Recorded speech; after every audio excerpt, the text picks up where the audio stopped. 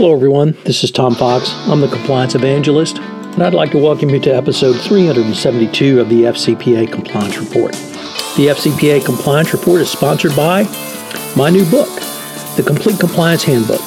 It's available for pre-sale at my website, www.fcpacompliancereport.com. It is a single volume best practice on how to design, create, and implement a best practices compliance program. Literally from A to Z. It's based upon the 10 hallmarks of an effective compliance program, as that information has been supplemented by the Department of Justice over the past year in the form of the evaluation of corporate compliance programs and the new FCPA corporate enforcement policy. If you're interested in how to implement or upgrade your compliance program, this is the handbook for you. It is available for pre-sale now. It will be published by Compliance Week in April 2018. I hope you will check it out. Today I have a two-part episode, and it deals with the recently released Supreme Court decision in Digital Reality Trust versus Summers. In part one of this podcast, I'm going to take a deep dive and review the Supreme Court decision authored by Justice Ginsburg. In part two, Roy Snell, President and CEO of the Society of Corporate Compliance and Ethics, joins me for his thoughts on how this decision will negatively impact corporate compliance programs. I hope you enjoy this podcast. The FCPA Compliance Report is a part of the Compliance Podcast Network.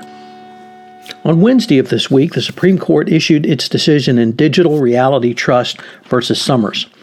This was a case where a individual, Mr. Summers, had brought a claim against his former employer, Digital Reality Trust, alleging termination based upon a whistleblower claim to the company internally. He brought suit under the Dodd-Frank Act. The company claimed in response that he had no whistleblower protection because he had not brought the claim to the Securities and Exchange Commission, but rather had reported internally. The district court sided with the plaintiff, Mr. Summers. At the Court of Appeals, in a split decision, the Ninth Circuit Court of Appeals decided in favor of Mr. Summers as well. This split some circuits that had previously decided this case, or rather this set of facts. The Fifth Circuit in Asada had gone contrary and said that there was no right for whistleblower protection under Dodd-Frank if the employee reported internally.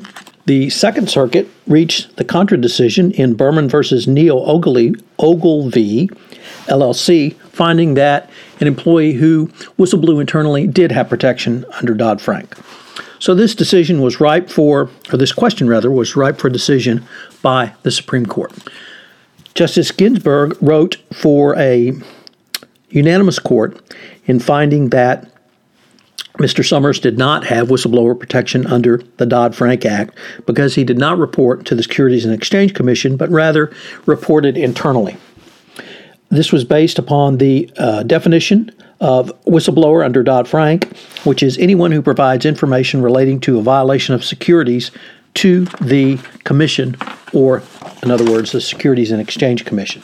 The court noted that Dodd-Frank provides whistleblowers both incentives and protections.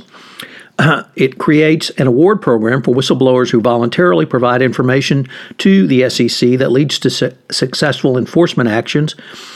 And the protections include an employee is prohibited from being discharged, harassed, or otherwise discriminated against because of whistleblowing in three situations: in providing information to the SEC, in initiating or testifying in any investigation that the Commission has initiated, or in making disclosures that are required or protected under Sarbanes-Oxley. It was under this third prong that plaintiff Summers claimed there was protection because Sarbanes-Oxley requires internal reporting prior to any administrative remedy or protection for whistleblowing. So basically, he was trying to bootstrap on this prong three of the protections offered to a whistleblower into making an internal report be covered under Dodd-Frank. However, the Supreme Court held the core objective of Dodd-Frank's whistleblower protection was to motivate people to report securities law violations to the SEC. Sarbanes-Oxley sought to disrupt the corporate code of silence that discouraged employees from reporting fraudulent behavior not only to the proper authorities, but also internally as well.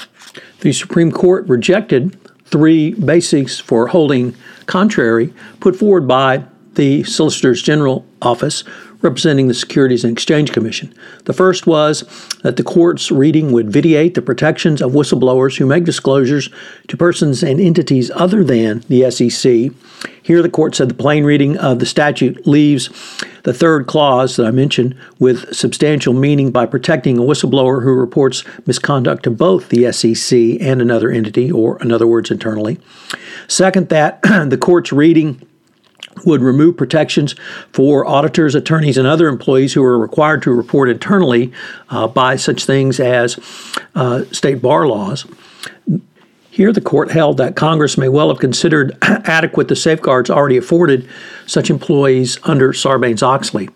And finally, the Solicitor General and the SEC argued that identical misconduct would go unpunished or not reported because of this dual reporting requirement. Basically, the court rejected all of these provisions and, arguments by the Solicitor General Office and held that the plain language of the statute limited protections to those who reported to the Commission first.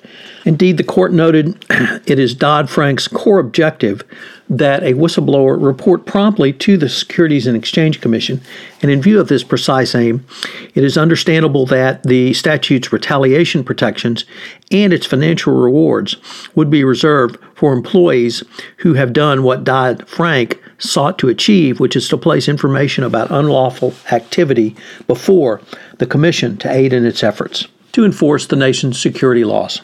As a contrast with Sarbanes-Oxley protection, here an employee qualifies for protection against retaliation or discrimination when he or she provides information or assistance to either a federal agency or a law enforcement agency or Congress or any person with supervisory authority over the employee. To recover under Sarbanes-Oxley, an employee must exhaust administrative remedies by filing a complaint with the Secretary of Labor. Thereafter, there is a 180-day filing period of which the Department of Labor does not respond. An employee may seek review in federal court. An employee who prevails in a proceeding under Sarbanes-Oxley is entitled to all relief necessary to make the employee whole, including reinstatement, back pay with interest, special damages sustained as a result of the discrimination, and costs. So clearly we have 2 whistleblower protection schemes now in place. The first, under Sarbanes-Oxley, says that if you report internally or to the appropriate authorities, including the FBI and the Securities and Exchange Commission, you can receive whistleblower protection. You can also go to court and get double back pay and other damage remedies.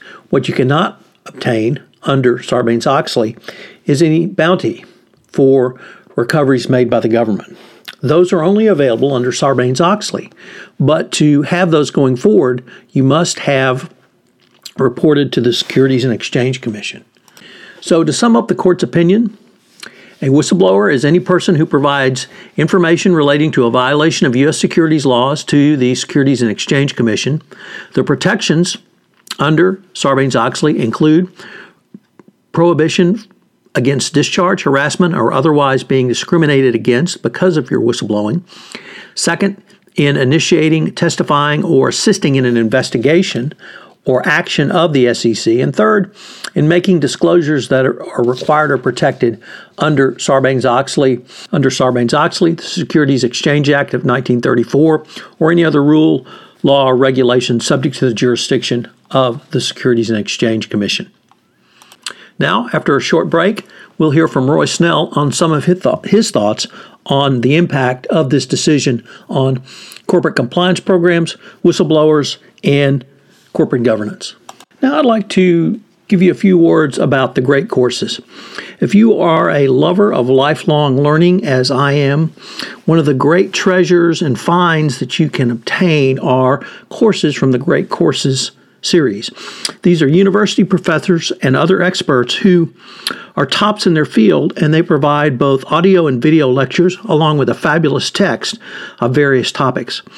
Some of the topics that I've recently explored are How Ideas Spread by Jonah Berger, Books That Matter, The History of the Decline and Fall of the Roman Empire by Leo Damrosch, The American West, History, Myth, and Legacy by Patrick Allett, Renaissance, The Reform and the Rise of Nations by Andrew Fix, The Irish Identity, Independence, History and Literature by Mark Connor, and finally, Writing Great Fiction, Storytelling Tips and Techniques by James Hines.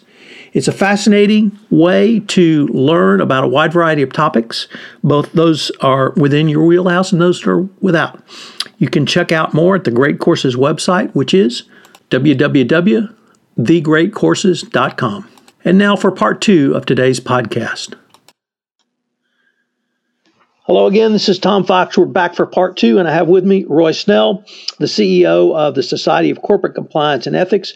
And Roy and I are going to visit about what we perceive as some of the practical implications of the Summers decision. So Roy, as I indicated in part 1, I went through the legal basis for the Supreme Court's decision, but I was wondering if you might have just some general picture thoughts that we could start with. Well, I'm going to be pretty critical, but I want to make it real clear. I am being critical of the law and not the Supreme Court decision, which I completely believe was an accurate, interpretation of the law. I've also tried to keep this in perspective because this law affects SEC-related laws, and that's a small percentage of the total federal regulations. However, because this law sends a message to line employees who are not attorneys, they wouldn't know an SEC law from a donut shop. Because they're scared and concerned, and when they hear you won't get whistleblower protection, they might just follow this advice for any law or think that if it's good for that law, it's good for other laws. And so therefore, the overarching concern that I have is that people will not report issues internally well beyond the laws that this particular law is intended to impact. The problem with this law is that it says people will not get whistleblower protection unless they go to the government first. There are many negative side effects, not only to organizations, but the SEC and the government as a whole, who are trying to encourage organizations to implement effective compliance programs. So that's kind of my overarching general thinking on this. So, Roy, I think perhaps the most obvious one is that now employees are not only incentivized to go to the SEC, that's the bounty part, but they are disincentivized to report internally because you can't get in report internally first, I should say, because you can't get any whistleblower protection. So what do you see really on the disincentives? How do you feel that that's going to hurt the general compliance effort that corporations engage in? Well, to begin with, none other than the federal government has encouraged us in many ways, not the least of which the U.S. Federal Sentencing Guidelines, Chapter 8. They suggest that we should deal with our own problems. So if our employees are told, you won't get protection unless you go to the government first, we can't deal with our own problems because we're unaware of the problem. And frankly, I think people are going to be reluctant after, they got to put themselves in the shoes of our people.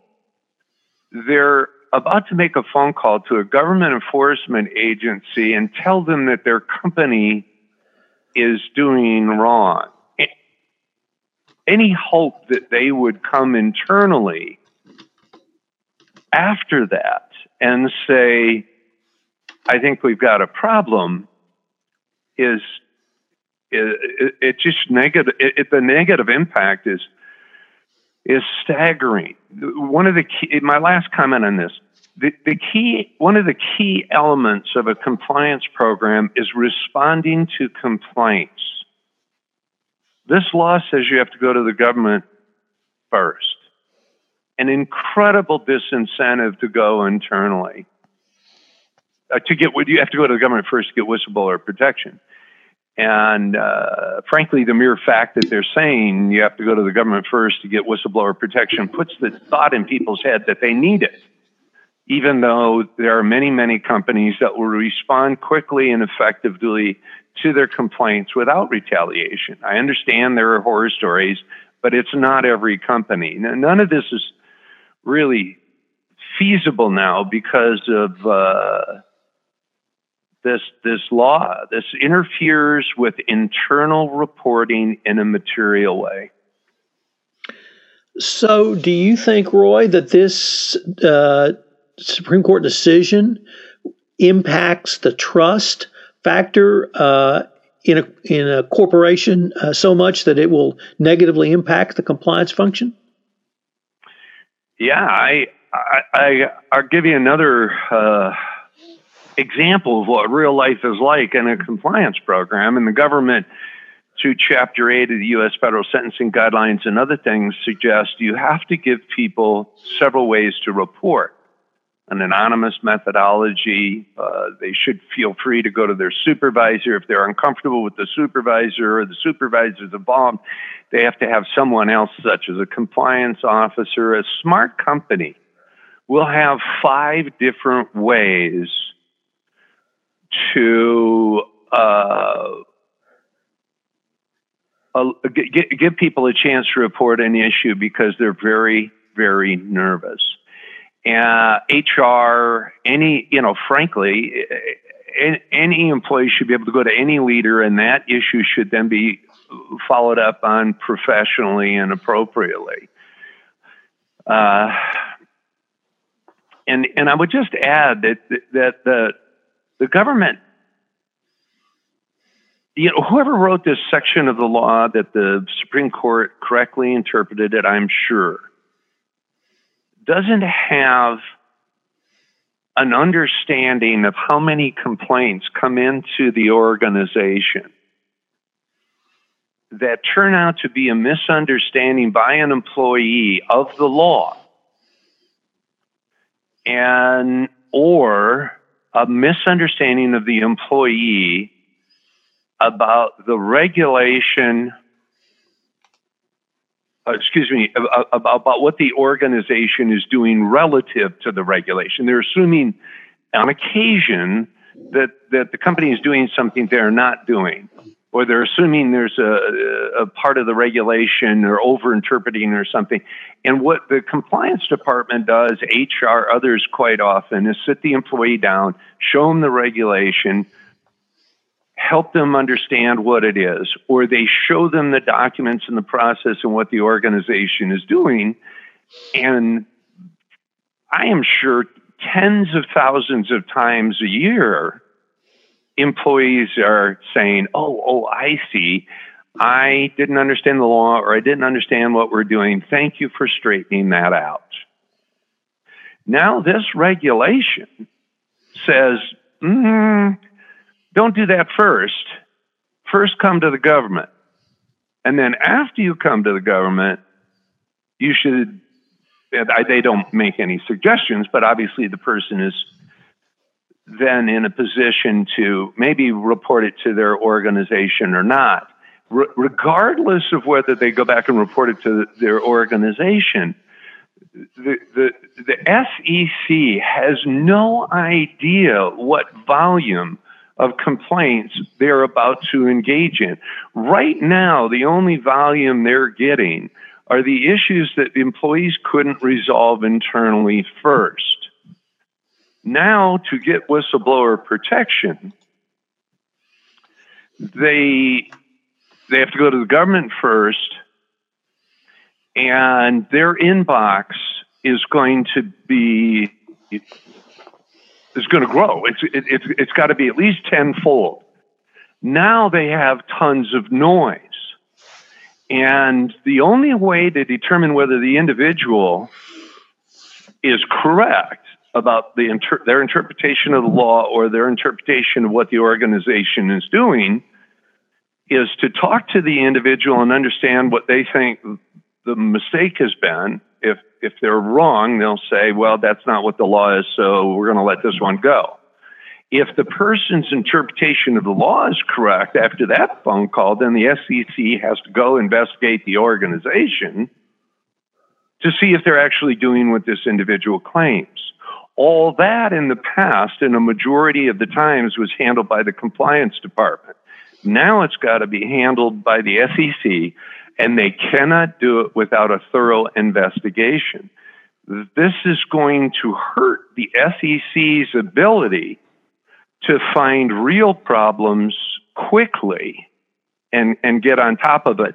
And frankly, I just don't think they're going to have the staff to be able to do it. My guess is they're running at full speed now and really can't handle any more volume. I don't know, but it's there's going to be the risk that they can't simply handle all this.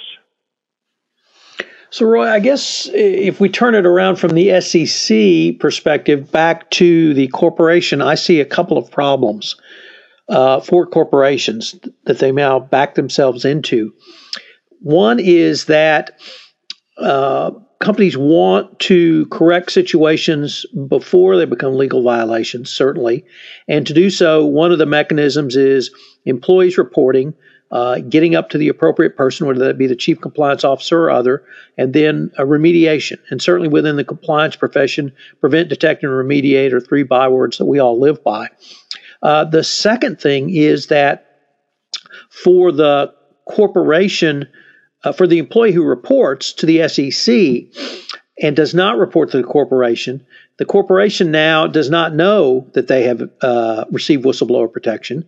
And if they are terminated for some other reason, like a layoff or reduction in force, they could very well inadvertently run afoul of the anti-retaliation protection because basically if you report now, you're protected.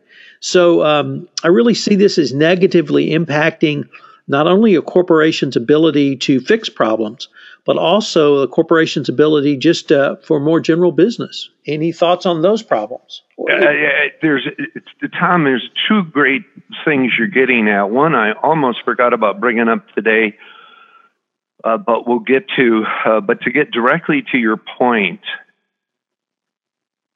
if an individual reports a problem internally, and the issue gets to the compliance officer, an effective compliance officer will think of all the people that might retaliate and get to them and say, here's our situation, do not do anything. And maybe, when I was a compliance officer, I had an individual reported an issue. It took us quite a while, as some investigations do. And I was able to get back to this individual on a regular basis and say, we're still on it. How's everything?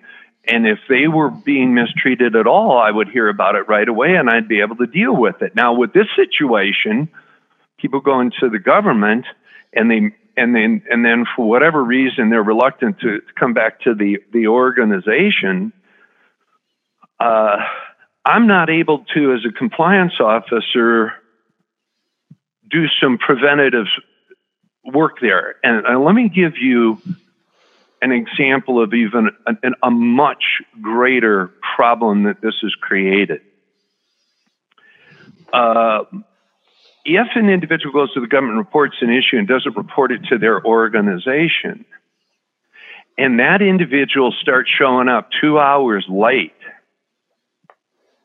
or starts becoming unproductive for some other reason, or has a legitimate issue, and their supervisor is unaware of the fact that they cannot retaliate because they don't know the individual's reported anything, and they take what is deemed by any HR professional in the country appropriate disciplinary action on something completely unrelated, there is the perception, it will be interpreted that action will be used against the organization to say they're retaliating. And people are pretty quick to believe that concern. Now, if the issue is known by the compliance officer and that individual has some other issues, they can help in some ways to make sure that the organization deals with the individual as professionally as possible and avoid retaliation claims. So to summarize real quickly, there's real retaliation that can be prevented when a compliance officer knows there's a situation and a report has been issued, preventative measures they can take. And then there is the extra caution one can take if there is a legitimate issue with an individual until the problem is resolved. And it's all very tricky and very difficult, but this law absolutely throws a monkey wrench into that whole deal. And let me tell you one other thing that you mentioned that I want to really emphasize, Tom, because you made a real important point. If someone sees something and they say to the compliance officer, I think this is a problem over there, and the compliance officer goes over to that part of the organization and says, last week you changed your procedures. What you do now is against the law. What you were doing before wasn't. Lucky for you, I'm here. Because if you would have continued to do this for another year, there could have been huge fines and penalties and possibly individual charges. Problems can be discovered quickly and acted on quickly with a compliance program. Now contrast that with the idea that a problem isn't reported internally, that it's reported to the SEC, and the problem lands in a pile of now an ever increasing size of allegations. It may take them a year to get to that case. It may take them a year to come to a conclusion that they would now want to engage the company with the issue. The problem has rotted for 2 years. This law defeats some of the absolutely critical elements of a compliance program. And again, I'm going to try and stay as reasonable as I can. This is only laws relating to the SEC, a fraction of the federal laws. However, it may cause people to think they should do this for all laws. And it's possible that people will report to the government and their organization on the same day and give us a chance. But anybody who thinks this is going to help improve the effectiveness of compliance programs in this country have never run a compliance program in their life and shouldn't be opining on the problems that this creates. Obviously, Tom, I'm not doing a very good job of staying remaining as reasonable as possible. This really may be the worst law ever implemented. This has the most negative impact on compliance programs of any law ever implemented that I'm aware of. There might be other things that haven't helped much, but this one is really breathtakingly unhelpful. So within we've talked about the potential negative impact to the Securities and Exchange Commission. We've talked about the potential negative impacts inside of a corporation. In one of the commentaries based upon this court decision, Roy, it suggested that companies would really have to step up and may want to offer bonuses or other recognition to staff who flag problems, or have a robust internal anti-retaliation program. Do you see companies being able to take some steps, whether they be limited or not, to try to remediate from this decision? I think organizations that are heavily impacted by SEC laws absolutely should kind of double down on certain aspects of their compliance program, such as anti-retaliation, encouraging internal reporting. Incentives, as you mentioned, Tom, are tricky, but they're a real good idea. I'm chuckling because I've often felt that it's the duty of an employee to report an issue to their organization that they find. I'm afraid that in some cases, the government expects issues to be reported. There's actually, as you know, mandatory disclosure.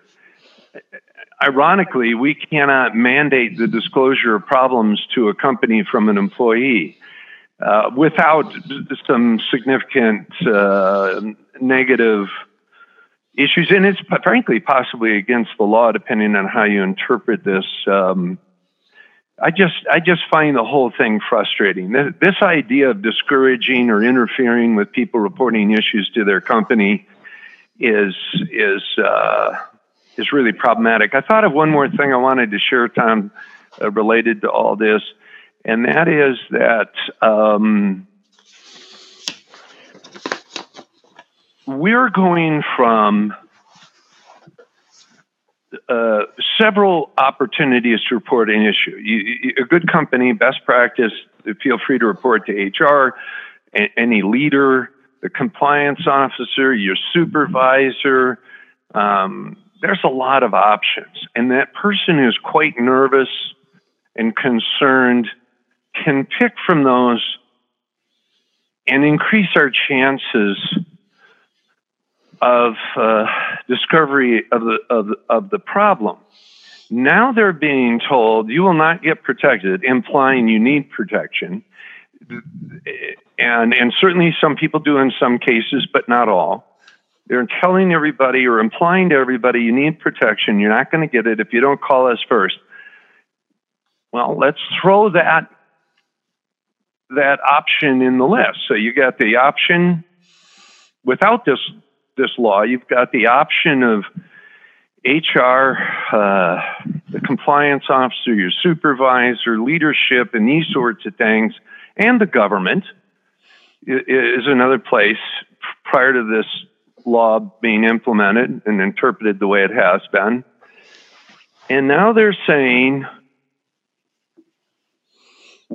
to get protection and implying they need it, you got to go to the government first.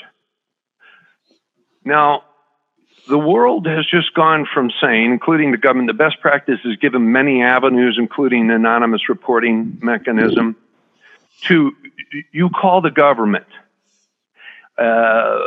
before anybody else. Well, that might not be the number one place they feel comfortable going to. And an average soccer mom or hockey dad out there might say, holy cow, I know about this problem, but they're implying I need to go to them first. I think I'm just going to say nothing because I'm not comfortable going to the government. And the problem rots.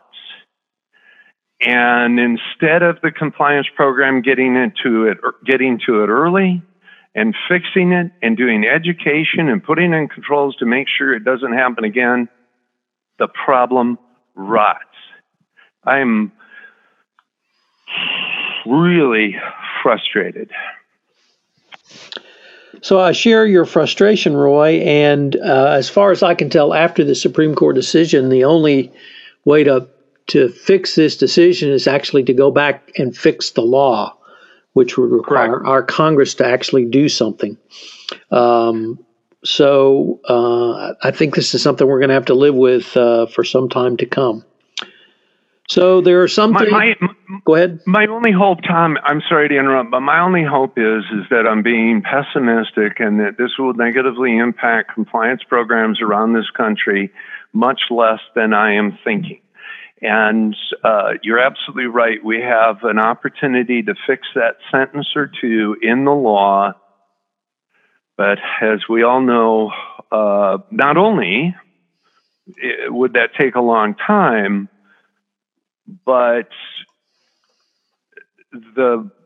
there may be reasons why people think that it ought to be left the way it is. And when it comes to whistleblower protection, people don't think through it as to the impact of the compliance program as folks who run compliance programs do. You know, all they're hearing is that everybody's retaliated against and every company is bad, and so every good company that doesn't retaliate and has an effective compliance program is lumped in with all these people, and laws are written with the assumption that they're all bad. And inadvertently, when you write laws that assume that all companies are bad, you make good companies less effective. You're right. It's going to be a while before this can get fixed. I sure hope somebody makes an effort to get that done. Sorry to interrupt, Tom. So as disconcerting as this decision is, it's the Supreme Court's decision. We're all going to have to live with it. And I guess what we need to do perhaps is try to figure out a way to reemphasize the internal reporting benefits to corporations so that they will more effectively both incentivize and protect their employees who do so. Yeah, I think I'm still upset about seeing this, okay? And I don't have a real positive attitude right at the moment and looking at solutions. I'm looking at the problem. You're looking at the solution, Tom, and I think you're absolutely right. We can sit around and whine and point fingers, or we can go back and do the best we can to defeat the problems this creates. And so your advice is excellent. I wish I'd thought of it. I'm still focused on, I can't believe they did this. Not the Supreme Court, and I want to finish with that thought. I have no doubt the Supreme Court has made an accurate decision. As I stated when we began, my concern is with the individual that wrote the paragraph that they're referring to that says, you're right, if you don't report to the government first, this law says you will not get whistleblower protection. That's just mind-boggling. Okay, so maybe next time, if I do get you back at Roy, it'll be for something less disconcerting. But I've been visiting with Roy Snell. We've been going over some of what we see as the practical implications and real effects of the Supreme Court's decision in Summers, and perhaps there's some hope for internal remediation and even for Congress to step in. So, Roy, I'd like to thank you for taking the time to visit with me today. Thank you, Tom. I appreciate the opportunity. Hello, everyone. This is Tom Fox again. I'd like to thank you for listening to this episode of the FCPA Compliance Report. If you would like more information on the Supreme Court decision in Summers, I hope you'll check out my blog post today where I wrote about it with a copy of, or rather a link to the Supreme Court decision where you can read it and get your own perspective on it. If you have any questions, please feel free to email me at tfox@tfoxlaw.com. If you have listened to this podcast on iTunes, I would appreciate it if you would rate our podcast, as it would help in our rankings and also help get the word out about the longest running podcast in compliance. This is Tom Fox. Thanks very much for listening to this episode of the FCPA Compliance Report. I hope you'll join me again next week. The FCPA Compliance Report is a part of the Compliance Podcast Network.